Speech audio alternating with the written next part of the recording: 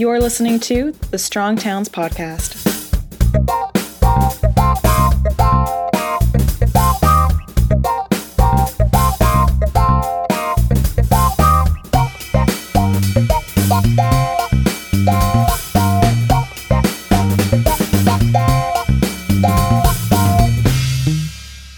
Hey everybody, this is Chuck Marohn with Strong Towns. Welcome back to the Strong Towns Podcast.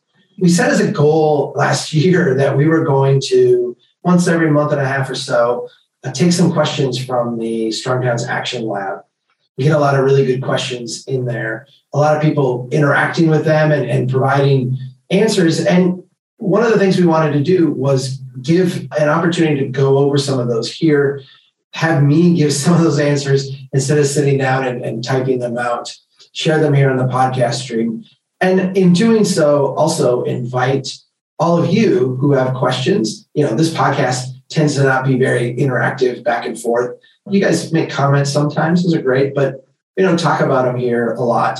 This is an opportunity for everybody. If you have a question, if you want to chat about something, if you want me to talk about something on the podcast, to be able to get that to us. So with me today is Lauren Fisher. She does communications with Strong Towns, and she's the one who is handling the incoming flow of all these questions. Lauren, welcome to the Strong Towns Podcast.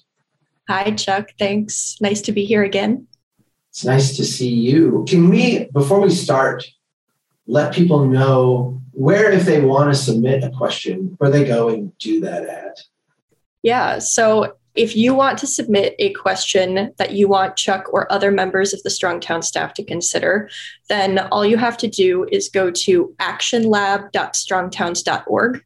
And then if you scroll just a little bit down the page, there is a little speech bubble icon with the words "Join the Conversation" over it. So we want you to click on Join the Conversation and then navigate over to questions for Strong Towns. There's also a general discussion board and a job board where you can post jobs that might pique the interest of people who are involved in the Strong Towns movement. There's lots of different opportunities for you to talk with other members of the Strong Towns movement and really be a part of the community. And while you're waiting for us to get to your question, you can also upvote other questions that you like, right? Stuff you really want to make sure we talk about. And, you know, there's a lot of very smart people listening to this. If you have an answer to someone else's question, you can provide that. We're all trying to help each other out here. So it's a great place. You might find someone giving you some good advice there as well. Right, Lauren? Yeah, absolutely. Before we get to any of the questions this time, I know you've been doing some behind the scenes work on communications. Anybody who subscribes to our emails, getting regular emails from Lauren, you added a new thing this year. And I know it's been very popular amongst a small group of people, but you want to let some more people know about it in case they were interested as well. What is that? Yeah, we had a lot of email subscribers reach out to me because if you respond to an email that you get from Lauren at Strong Towns, I actually see that and I look at it and I take it into account. So a lot of people had responded to the regular emails that we send out, and they had asked for a sort of a digest email that links them to a lot of the most recent content by Strong Towns. So it's really handy. They can just go and click on that email once a week and see what the Strong Towns movement has been up to. And at the end of 2021, I listened to you guys and I made this email list. So I wanted to make sure that you know, if you want that digest, that list of stories that Strong Towns came out with once a week in your email inbox, where it's really easy to get a hold of. All you have to do is go to strongtowns.org/email. And now there is a little checkbox. And if you want that digest, you just put in your email address. Even if you're in our system already, put in your email address and check that you want the digest. You can also get this by, if you get our regular emails, just go into the bottom of that email and adjusting your subscription preferences. I would be happy to send you that email. And what if I just reply to you when you email me and say, hey, Lauren, sign me up for this? I know that's going to be a pain in the neck for you, but I kind of like the idea of doing that because I'm a little curmudgeonly when it comes to email. I don't want to click on all this stuff. You can absolutely just respond to an email, send me an email, lauren@strongtowns.org. I will personally add you to this list. And I'm looking forward to adding lots of people to this list. I know that this list in particular is a labor of love for you. So thanks for doing that. I know you're always looking for ways to get the stuff that is going on here out to people in ways that is interesting and they can digest. And I think most of all is helpful for them. So thank you, Lauren. Yeah, of course. I can tell you, being out on the road again and having the opportunity to chat with people live in person, it's amazing to me how many people say Strong Towns. Oh yeah, Lauren. I get emails from Lauren all the time. And it's this like personal connection where, people like hearing from you. You're actually a real person. It's no fake pseudonym behind that one. Yep. I am a real person, turns out. All right. You got some questions. We're going to go through them. Go for it. Where do you want to start? I wanted to start with this question from Colin Slowey, who lives in a college town in Texas, where he is seeing a lot of development around the university. He says that developers are coming in and they are doing a lot of work on neighborhoods and changing them from single family housing to group homes for students. He points out that this is something that Strong Towns kind of talks about, is upzoning places and developing them to the next increment of what they can be, creating more housing. But what he is seeing is that the construction in these places is kind of shoddy, and the developers who are doing these projects aren't doing a great job of maintaining what they put up, which is damaging the property values of the surrounding areas, and it's making the people who live there not very happy. It's not contributing to making the neighborhoods more resilient.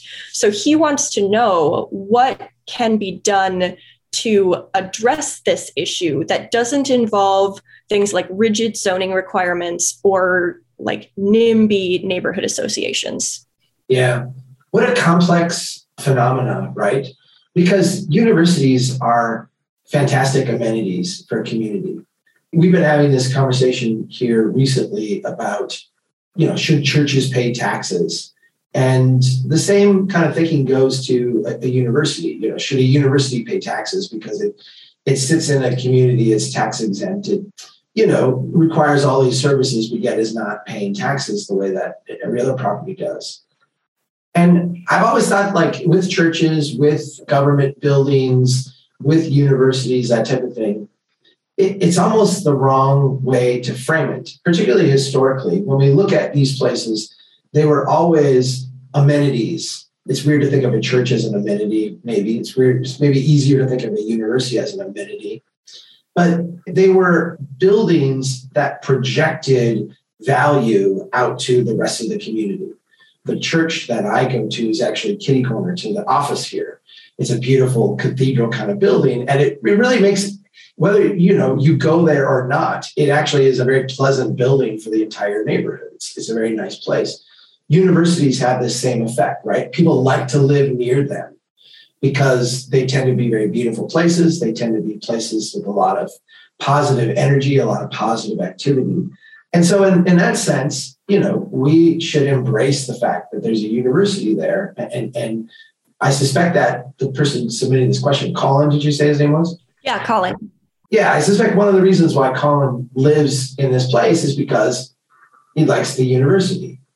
The downside of it, of course, is that students go to universities. Students need places to live. Students like things like loud parties and drinking and staying up late on inappropriate nights and, what have you. And so you have this kind of dichotomy where you get a lot of the positive energy with universities, good restaurants, cheap finger food, like all the kind of stuff that goes along with it. But then you get the downside, which is, a couple nights a week, there's going to be a kegger up the street or what have you. When that is the underlying tension, right? Like the single family home neighborhood is being bought up and converted into multifamily units. The tension that I most often see around that is this is pricing people out. Now a single family home that used to be a place for one person is now a place for 12 students. I lived in one of these when I, went to the University of Minnesota. It was an old, like historic mansion is what it would have been. I mean, I had like 4,000 square foot. It was a huge house, but it had 13 guys living in it, 7 in one side and 6 in the other. The amount of rent that we were charged was far greater, in aggregate. Individually, it was modest, but in aggregate, it would have been far greater than what could have been made by keeping it as a single family home and trying to rent it out to someone. And so the market economics of these places kind of pushes it into these multifamily situations or these multi-individuals in the case of students. Let's just stop right there and say that is actually a good thing, right? Over time, as properties become more valuable, they should convert. As the land becomes more valuable, as that amenity increases and more people want to live near it, as the neighborhood starts to thicken up and grow and evolve, what we should see is that single-family homes adapt and change into multifamily homes.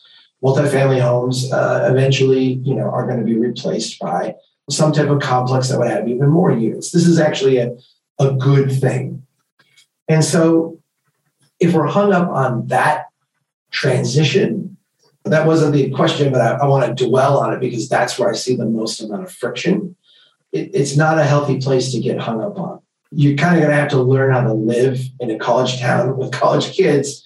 And that's part of the MO, right? That's part of the downside of the upside of living next to a university, which is really awesome. Let's go to the actual question, though, because the question is, as this transition is happening, it seems like some of these places are being like slumlorded out, not being well maintained, not being fixed up the way they should. I don't know where that impression comes from. Maybe it's real. Maybe it's imposed impression. I don't know Colin, and I don't know Colin's motivations, obviously. But to the extent that that's like a genuine problem, like that's the core of the problem. Like I'm really worried that these places are shoddy. I think that, that there are reasonable things we should do from a regulatory standpoint to require like the grass to be mowed and the house to be upkept. I mean, these are neighborhoods that are rising in value. And what you want to do is you want to keep nudging them up that value spectrum.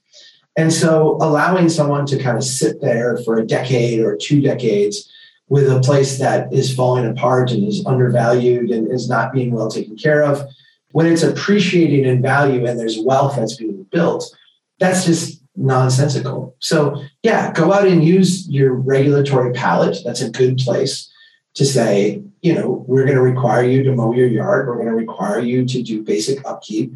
We're going to require you to be a good neighbor. It's always about being a good neighbor. We're going to require you to be a good neighbor.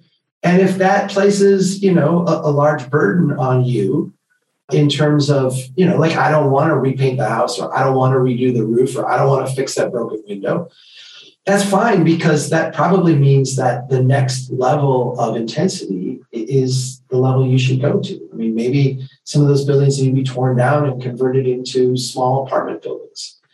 I look at the University of Minnesota where I went, and it's not a perfect example, but the neighborhoods around it had a lot of old historic homes. Like I said, the homes have been converted into student housing. I go back now. I went back recently with my family to go to a concert, and a lot of those buildings have been torn down, and now we're like 6-story little apartment buildings next to the university. High-end kind of student housing, very nice stuff. That's the natural evolution of a productive place.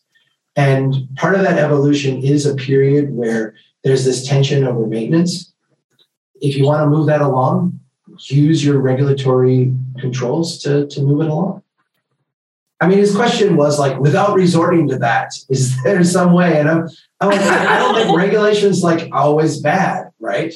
And when you're going to single family home neighborhoods and harassing people who are struggling, I don't know as it makes sense, but here you have a situation where it feels like it's more corporate ownership or outside ownership or LLC ownership. That's the impression I got from the way it was written. Yeah. You're nudging this place along a slope of improvement. Go ahead and use, they should be maintaining the yard. They should be maintaining the buildings. They should be doing, decent construction practices. That's why we have codes. It's a good application of those. it seems like there's the angle of how do we make sure that the developers who are doing these projects are making sure that the places are maintained and making sure that they're adding value to the neighborhood in that way. But I wonder, Chuck, if you think there's also an angle of how can this place or places like it invite the existing homeowners, property owners in the area to participate in that kind of upward trajectory of the neighborhood and that kind of development? Elaborate a little bit on what you mean by participate, because I feel like it's a double-edged sword, right? In your impression, like what would that feel like for a homeowner to be? So I wonder if it's an opportunity for homeowners who do have the resources to invest in their properties, add ADUs or rent out rooms, or maybe they can participate in that kind of development process, providing the housing. And then they also have, because they live in that neighborhood or they have lived in the neighborhood for a long time, an investment in making sure that it stays nice. I think that there's no doubt in that. Yes, they can participate in that. I don't know Colin, and I don't know, like I said before, I don't know like his motivations. One of the things that I get a lot in these neighborhoods is the prices are going up, the values are going up. We don't like these people are coming in and converting homes. But we do like the fact that, our house that was $500,000 is now $1.2 million. Like that is a very nice feeling that we have. In a sense, the homeowners are participating. They're participating in having their property appreciate in value. They obviously have the option, which is a great option, to stay in their single family home and live in that neighborhood as it evolves and changes around them.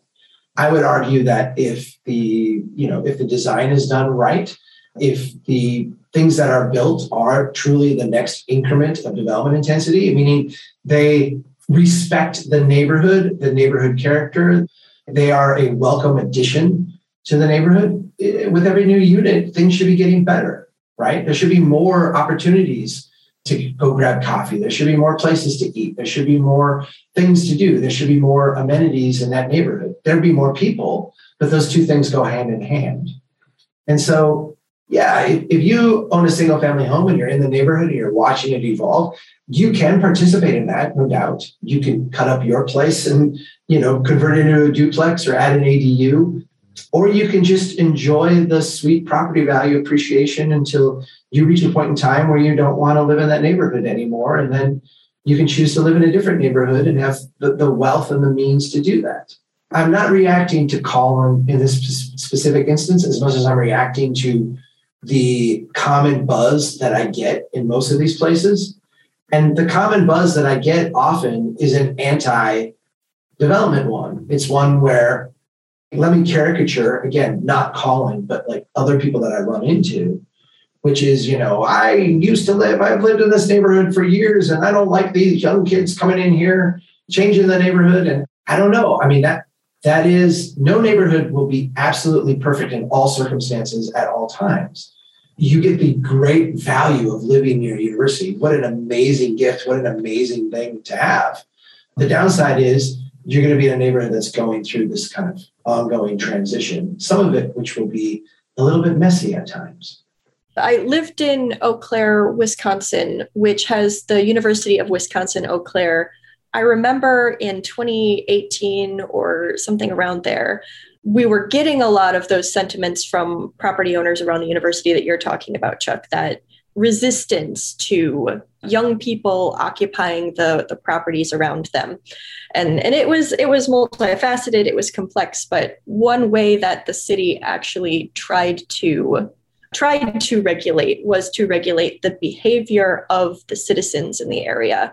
So they would have like rules about what time of day you could be doing what activities and those sorts of things. But I think that what you're talking about has more to do with making sure that the grass is mowed, making sure that the house looks nice from the outside. It's actually regulations that are imposed on developers and the property management companies rather than taking it out on the people who are living there and giving us this opportunity to grow and become more wealthy and wonderful. Let me just make two concluding thoughts on like a strong towns approach as we think about it here. The first one is that every neighborhood has to evolve and change. X has to always be greater than 0 when X is the rate of change. So like sticking in place, not acceptable. What is the next increment? And as long as the next increment's being respectful to the surrounding properties, go for it. I think the second part of this, though, is a recognition that a strong town is never a perfect place. It's always like a work in process. Cities are organic systems. Humans are organic systems. I think none of us would look at ourselves and say, we are perfect. We have reached the pinnacle of perfection and nothing should ever change. We recognize that as humans, we are a work in progress. And when we're young, we may have more physical acumen. As we get old, I hope maybe we have more mental acuity. I don't know how, we'll see. People change and evolve over time. I think we have to look at cities as the same way, right? When they're single family homes and they're very young in their maturity cycle, they offer different things than when they get older. And those things will change and evolve and adapt over time. I can promise you it will always be messy. It will always need block level nuance and block level discussions and conversations. Strong Towns is not promising like a perfect place. We are promising a path towards improvement. Yeah, definitely. Thanks, Chuck. So the next question I have for you is from Rodney Rutherford. Rodney actually went on to Colin's question about this college development situation. Yeah, and he was able to find a little bit of insight there too. So we are seeing people lending each other their insights and experience on the Action Lab and in this Q&A format. But Rodney came on and he has a question. He's on his city planning commission. He lives in a place with about 90,000 people, and he's 2 blocks away from a planned $300 million BRT station. And he has a question about like, how can his place navigate an impending multi-million-dollar development while still moving forward with Strong Towns principles? How can we do the best we can to employ Strong Towns principles in the reality that this big money investment is already happening in his place? Yeah. Let me give you an analogy here, the way that I'm hearing this question. So I'm swimming on the beach. I'm enjoying my floaty. I'm sitting there and we're, having a good day at the beach. And all of a sudden, a tsunami hits me. And the question is, how do I keep enjoying the beach while the tsunami comes in? And the reality is like, there's not a lot of good, responses to that. When I look at like my own hometown, there are things within my circle of concern that get me very uptight. The DOT is looking at doing a big project through the middle of town. I might be able to impact that project a little bit one way or the other, but I'm going to have a difficult time stopping it altogether, like an impossible time, because, the money is wired. There's only so many levers that can be pushed or pulled. There's a limited amount in that circle of concern. Where I have more effect is in my circle of control, right? What are the things that I can actually impact? And the thing is when we focus on our circle of control, if we actually look at the things that we can do, what we find is that over time, we can actually build competencies to expand that. If we knew this thing was coming a decade ago, the thing you would have wanted to do was start doing small projects in your neighborhood, start building a local conversation, start creating a team of people who were interested in the same thing, start talking to your neighbors and affecting the way people think about their community, start sharing, the Strong Towns posts that you like with your neighbors and having conversations with them, and change the expectations and the dialogue so that when the tsunami hits, it's not just one person out on the beach in a floaty. It's like an armada of people who can say, all right, here's how we get through this. It's really hard today because the reality is you would vote to not do the tsunami, right? I mean, that's the answer, is like the things motivating decisions like this to do these large transformative projects, take these large steps, do things in this manner are not the things that would be prioritized if you had a bottom-up groundswell of action. So this is going to sound a little bit defeatist, but I would recognize that, when you get cataclysmic money, what you're trying to do is limit the damage. You're trying to limit the amount of ancillary damage that this will do. So try to make sure the urban design is done well. Try to make sure that it doesn't lean into driving and parking too much. Try to make sure that it has connections to the surrounding neighborhoods. Those are levers you may be able to push on and get some change, get some things that work. But, the idea that you would take a site like this when you've got the large developer, the large bit of money, you've got an existing BRT investment that was made kind of prematurely for this site. You've got all these things in place that are pushing it towards some big solution, big project, big way of approaching it. And that's a train you can lay down in front of, but I don't think doing that's going to help very much. Does that make sense, Lauren? I mean, I get frustrated because I realize these are the things that often motivate us. In some ways, my insight here is that motivation is like a little bit too little, too late, right? We have to actually start and build up the capacity to affect those things. And that is going to take, time and energy in different ways. Yeah. And we get questions from people in Rodney's situation in a lot of different contexts. So in this Action Lab space, we get questions. And then we also did a Q&A on Reddit. Chuck did a Q&A on Reddit just recently. A lot of people are in a situation that's similar to Rodney, where they're in a position like he's on the planning commission, or maybe somebody works at a development firm or something like that. And they see these projects come down the pike and they know it's not quite right, but they're kind of up against a lot of people a lot of momentum in that direction. What do you think, Chuck, is good to keep in mind for those people who are facing it right now? Like, how should they process it and get through it and move to that next thing?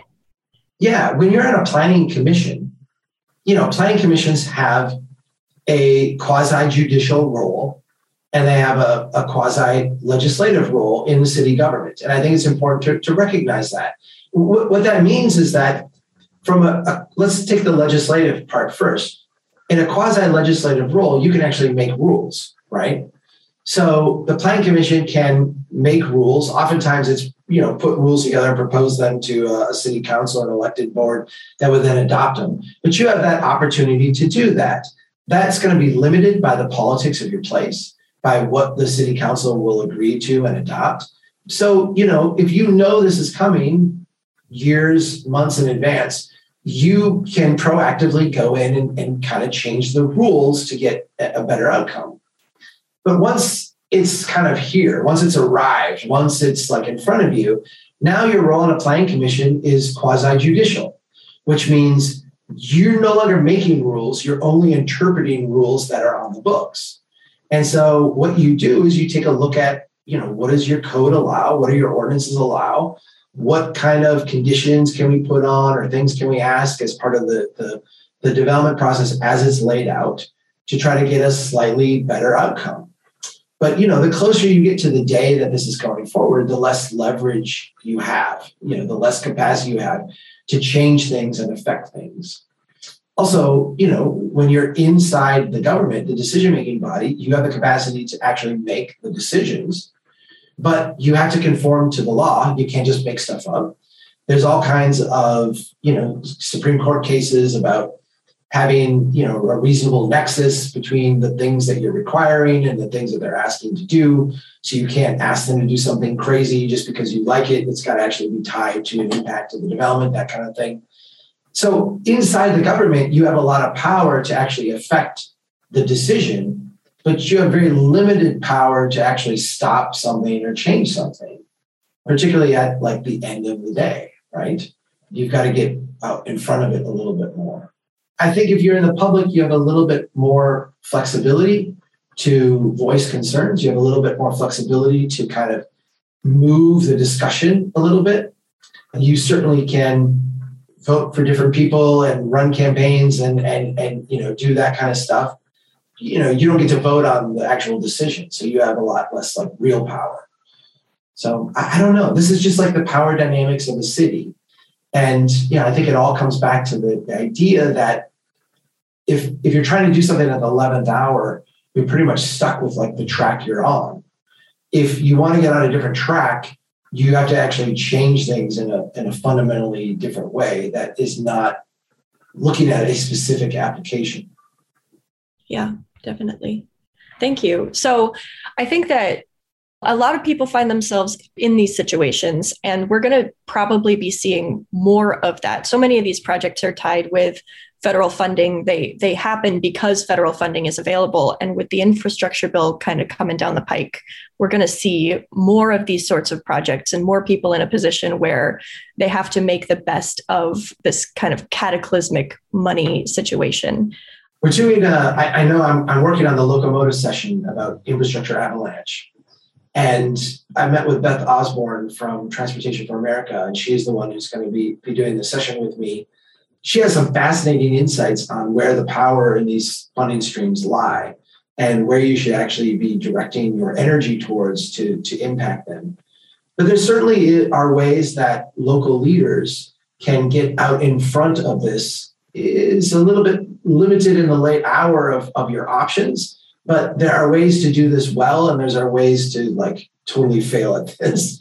And I hope in that session we can give people some advice on, if nothing else, how to stick the landing a little bit better when you're being jettisoned up in the air with this cataclysmic money coming.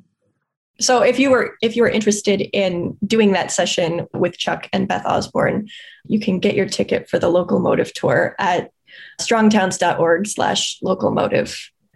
The next question that I have for you, Chuck, I thought this one was really interesting. It's from Gregory. He's involved with on the ground Strong Towns organization, an advocacy organization. He says, how can organizations like his generate revenue so that they can kind of sustain themselves and have long-term resilience within the community? He's got questions about how can they fundraise, how can they get a revenue stream and have that longevity that comes along with that.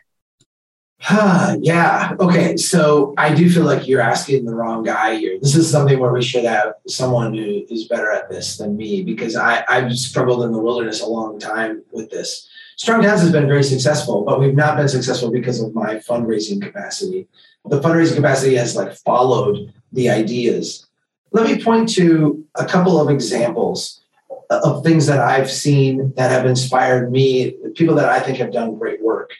Paul Stewart in Oswego, New York, started the Historic Renaissance Association. I think that's what they call it. We've highlighted him a couple of times on the podcast. The work that they've done is amazing, just truly like spectacular.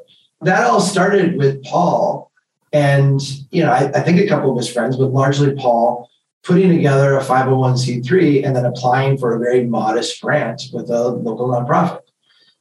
He has some grant writing acumen. He knows what he's doing.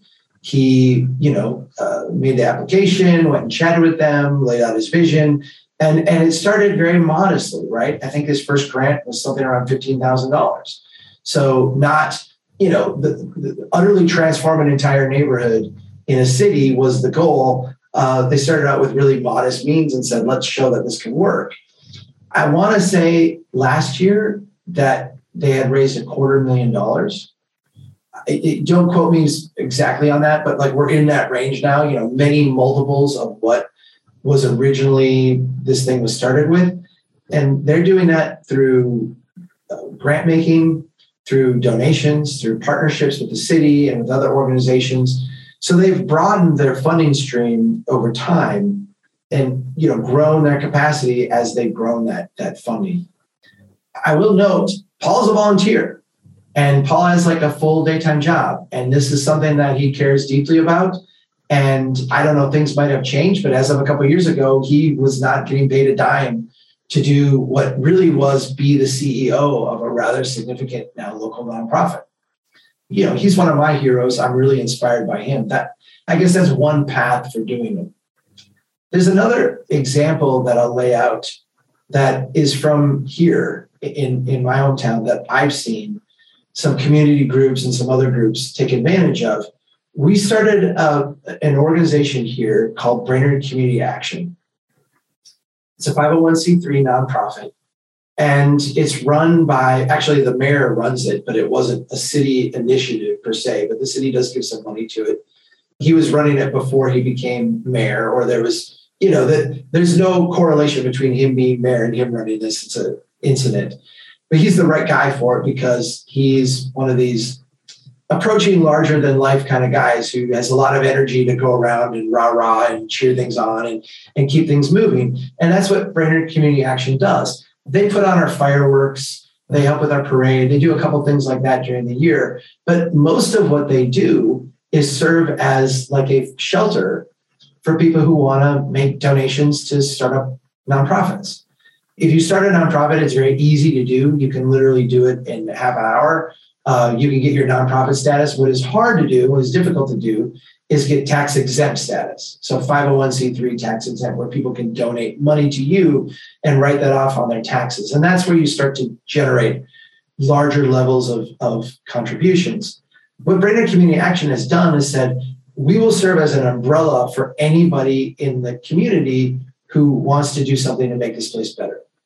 So if you are an individual, if you are a startup nonprofit, if you are a local group of people trying to do something, you can go through them.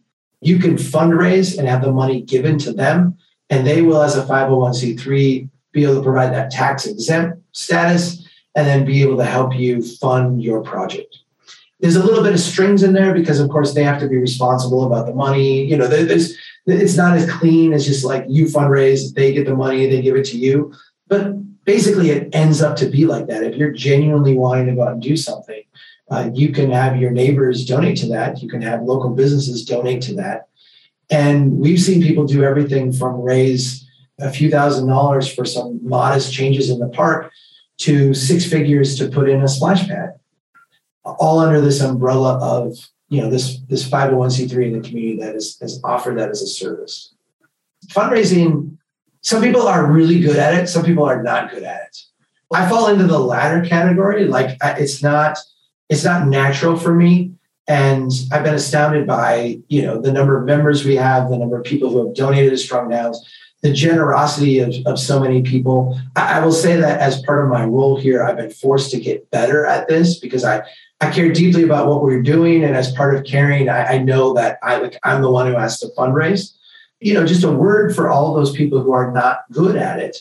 You're going to probably go through a lot of what we went through very early on, which is you're not going to get paid very much. You're not going to have that much money to work with. You're going to have to lead with a lot of love and a lot of energy and a lot of kind of strategy to try to figure out how to leverage the resources you have to something great. But if you do that, the example of Paul from Oswego is a really good one. As is Strong Towns, it will gain momentum over time, and the fundraising part of it will become easier. So just start small and stick with it. So I have just one more question picked out from the Action Lab from Chris Smith. He's in our neck of the woods. So he lives in downtown St. Paul. And he's seeing a lot of downtown housing development. There's more housing available. There's more people. He's been reading a lot of Strong Towns and watching Jason Slaughter, who does Not Just Bikes on YouTube. Chris thinks that more bike and walk infrastructure would be really good for St. Paul right now to support the people who live in that downtown area and who want to access the things that they need on a daily basis on foot or on a bicycle instead of by getting into a car. But he sees that the city leadership, he says that they see it more as a luxury. So when they do make these sorts of investments, it's like, not definitely. Yes. Yeah. So they're not supporting a bike lane to get from your house to the grocery store so much as they are supporting a bike trail to get from a park that you have to drive to nowhere. So Chris, he's asking actually whether Strong Towns has a grassroots strategy for election season. But I would like to hear from you, Chuck, what you think can be done to change attitudes of leadership in places like that, where they see walking and cycling as something for recreation and luxury rather than a transportation option that is necessary for building a resilient community? Being from St. Paul, if the guy asking the question was from, Duluth or Rochester or St. Cloud, or, to go broader, was from Cleveland or Kansas City or Lincoln, Nebraska, it would be a different response. But you're from St. Paul, go over to Minneapolis. Like, Minneapolis has this, if not completely figured out, they have this like really, really advanced way of doing this. Minneapolis is one of the best bike-friendly cities of North America.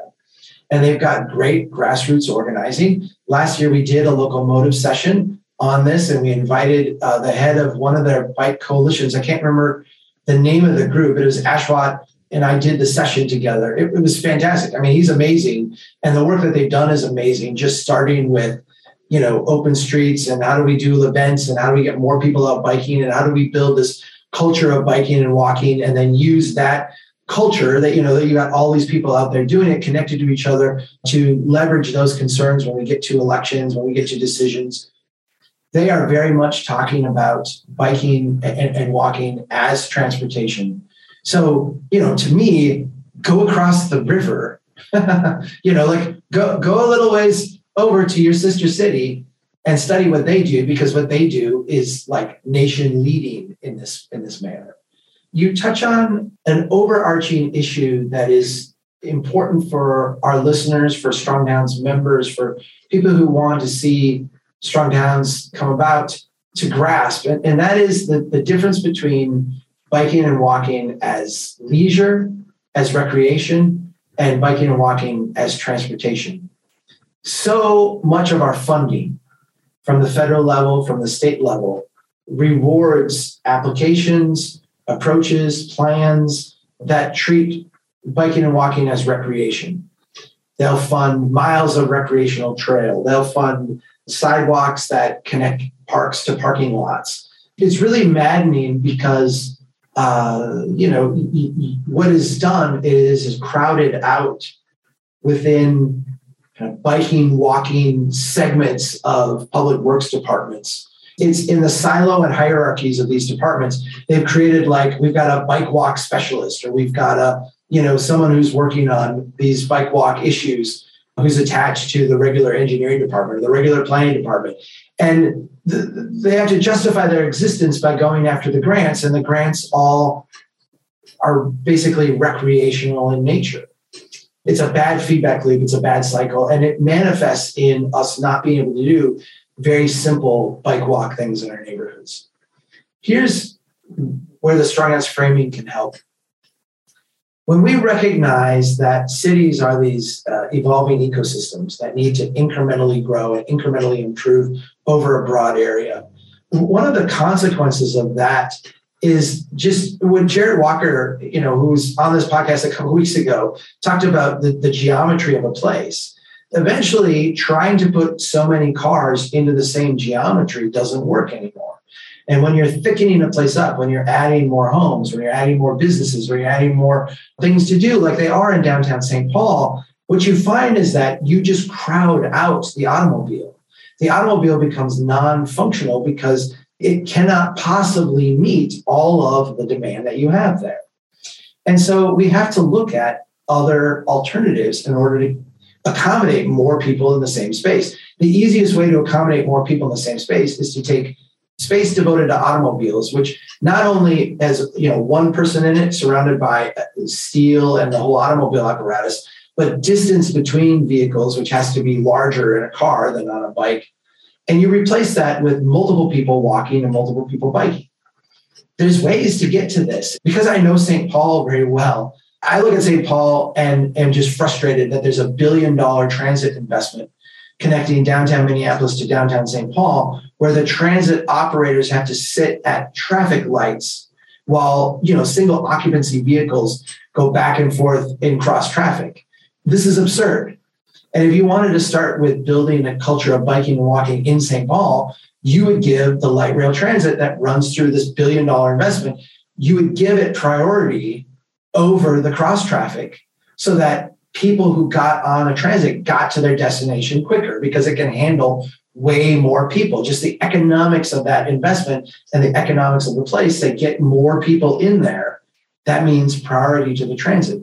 If you did that, you would also build a lot of demand for people who are biking and walking to that transit station, particularly people who are within 6 blocks who are walking to it.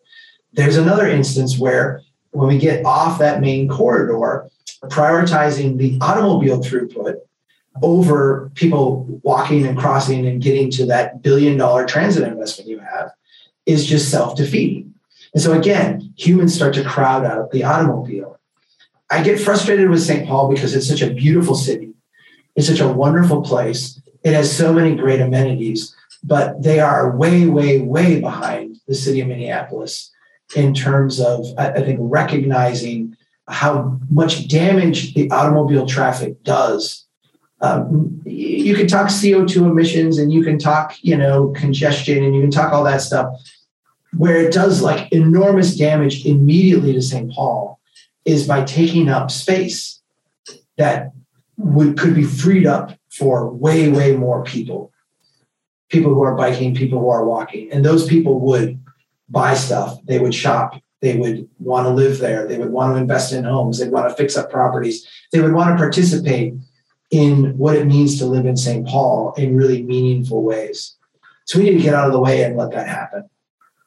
So Chris, his response to this problem was to ask about what the Strong Towns approach for election season is. But I think that what you're saying, Chuck, is that you don't have to wait to change attitudes about this or to take action on this matter until an election cycle. Like somebody could talk to somebody from Our Streets Minneapolis, which is the organization you were talking about. Yeah, thank you. Yep, Our Streets Minneapolis. Yeah, go chat with them. Learn from them or get on some volunteer commissions or start on a neighborhood level. Like there are things that people can do right now. And let me say this about Our Streets Minneapolis. I think Ash he might disagree with this. He might push back on this, but I don't think so. I know that they're active in elections. And I know that they do things in election cycles to promote biking and walking, but I don't think their organization has some circadian rhythm with election cycles. I think like the rhythm or the response that their organization has is around building this culture of biking and walking. And that has more of like a seasonal nature to it because, in the winter here in Minnesota, there's a lot of biking that goes on. There's a ton of biking. You go down to Minneapolis, there's a lot of people. It's 12 below today up here. There would be lots of people biking and walking in Minneapolis, very few people up here 2 hours north in Brainerd, Minnesota. A big part of that is because they take time in the spring, in the summer, in the fall to get people out, to get people involved, to get people biking and walking. They then try to help them understand, here's how you bike year round, here's how you bike in the winter. They connect people so people are learning from each other. And what they're doing at the end of the day is not necessarily gearing up to have the biggest coalition going into an election. I think that's a side effect of what they do. What they're really gearing up to do is build a culture of biking and walking. And when you have a culture of biking and walking, all of a sudden, like the seismic shifts in the ground starts to happen. And the demand for, when you do a light rail project through town, the idea that someone's going to show up and say, we want the $1 billion investment to stop and idle for 90 seconds while single occupancy vehicles go in the cross traffic. People don't stand for that because that's not their culture. That's not who they are. That's not what the place is. And in Minneapolis, you actually have that culture that's been built. And in St. Paul, you don't. I don't think that we should be thinking of this in terms of election cycles. I think we should be thinking of this in terms of the broader culture we're trying to build. I love that in these questions, you can see themes kind of rise out of them. So we've got questions about lots of different things, but the response to it has been build the culture. The response to dealing with student development in Texas, Colin's question is build the culture that embraces these changes, that embraces the positive developments that are happening. The response to Rodney with his situation with the BRT station is build the culture so that down the road, you are dealing with a better set of choices than cataclysmic money or no money. And the response for Chris, build a culture. That's what Minneapolis is doing, that accepts cycling and walking as transportation. I love to see these themes emerge when people ask us questions. There's no shortcut. And I think, a lot of times people look at strong towns and they see an organization that is reaching millions of people, that has a big, megaphone, an organization that, has this massive backlog of articles and podcasts and what have you, and, is having a big effect. And they're like, I want that. Like, how do I get that? And, I think there's maybe, I'm not going to say a lack of appreciation, but a lack of understanding that, like, I personally have been doing this for now 14 years, starting out as a tiny blog that would reach, 5 people a day. And if we got 15 people, we were ecstatic, and just started to like grow things incrementally from there. In most of the work that is important that we need to do, there really is no shortcut. There's no like steroid pill or diet pill that we can take that will automatically give us the result we want. It's a lot of diet and exercise. It's a lot of day after day after day doing, challenging ourselves and doing hard work. I feel like the seduction of the suburban experiment, this is maybe a critical statement on our culture, but I feel like the seduction of the suburban experiment is this instant success, right? Like, we'll go out and build a subdivision, or we'll go out and build the shopping center, or we'll go out and build this thing, and it's done and it's perfect and it's complete and it's like instant success. And what we see is that those places are not productive. They don't endure. They don't reinvent themselves. They're not designed to adapt. They are bankrupting our places. It's very easy, if your goal is something next week, to do something. If your goal is to actually like change things long term, we have to think more incrementally. We have to think more in terms of building momentum over time. I hear what you're saying there. Just like your email list, Lauren. You start with 100 people, and then you get 200, and now you got thousands, and then you get tens of thousands. And by the end of this podcast, I'm sure that like 100, 500 people hundreds of people, me. No doubt. To personally add them to the digest list. Yeah. Cool. So yeah, those are the questions that, and there were more questions on the Action Lab, but we've got limited time. I think we're out of time. I've been talking too much on each of these anyway. So cool. Rick, can you remind people where to go and submit a question? Because we'll try to do this, every 4 or 5 episodes. We can sit down and do another one of these. Where would people go? Anybody who wants to ask a question or weigh in on the questions that we talked about today, because they are also still there, go to actionlab.strongtowns.org, scroll to the middle of the page, and hit join the conversation.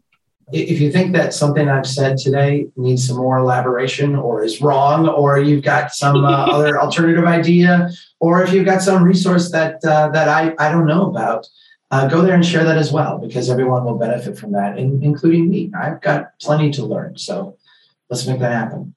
Thanks, Lauren. Thanks for being here. Yeah, it was a good time. Looking forward to doing it again soon. Thanks, everybody, for listening. Keep doing what you can to build a strong town. Take care.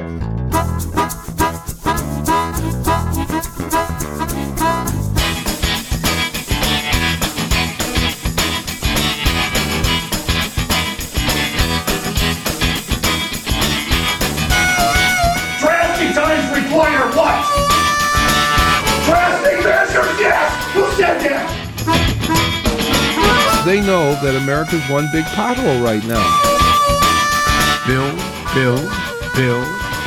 That's the story. Chuck Marohn, this has been fascinating. Oh, Magnet City!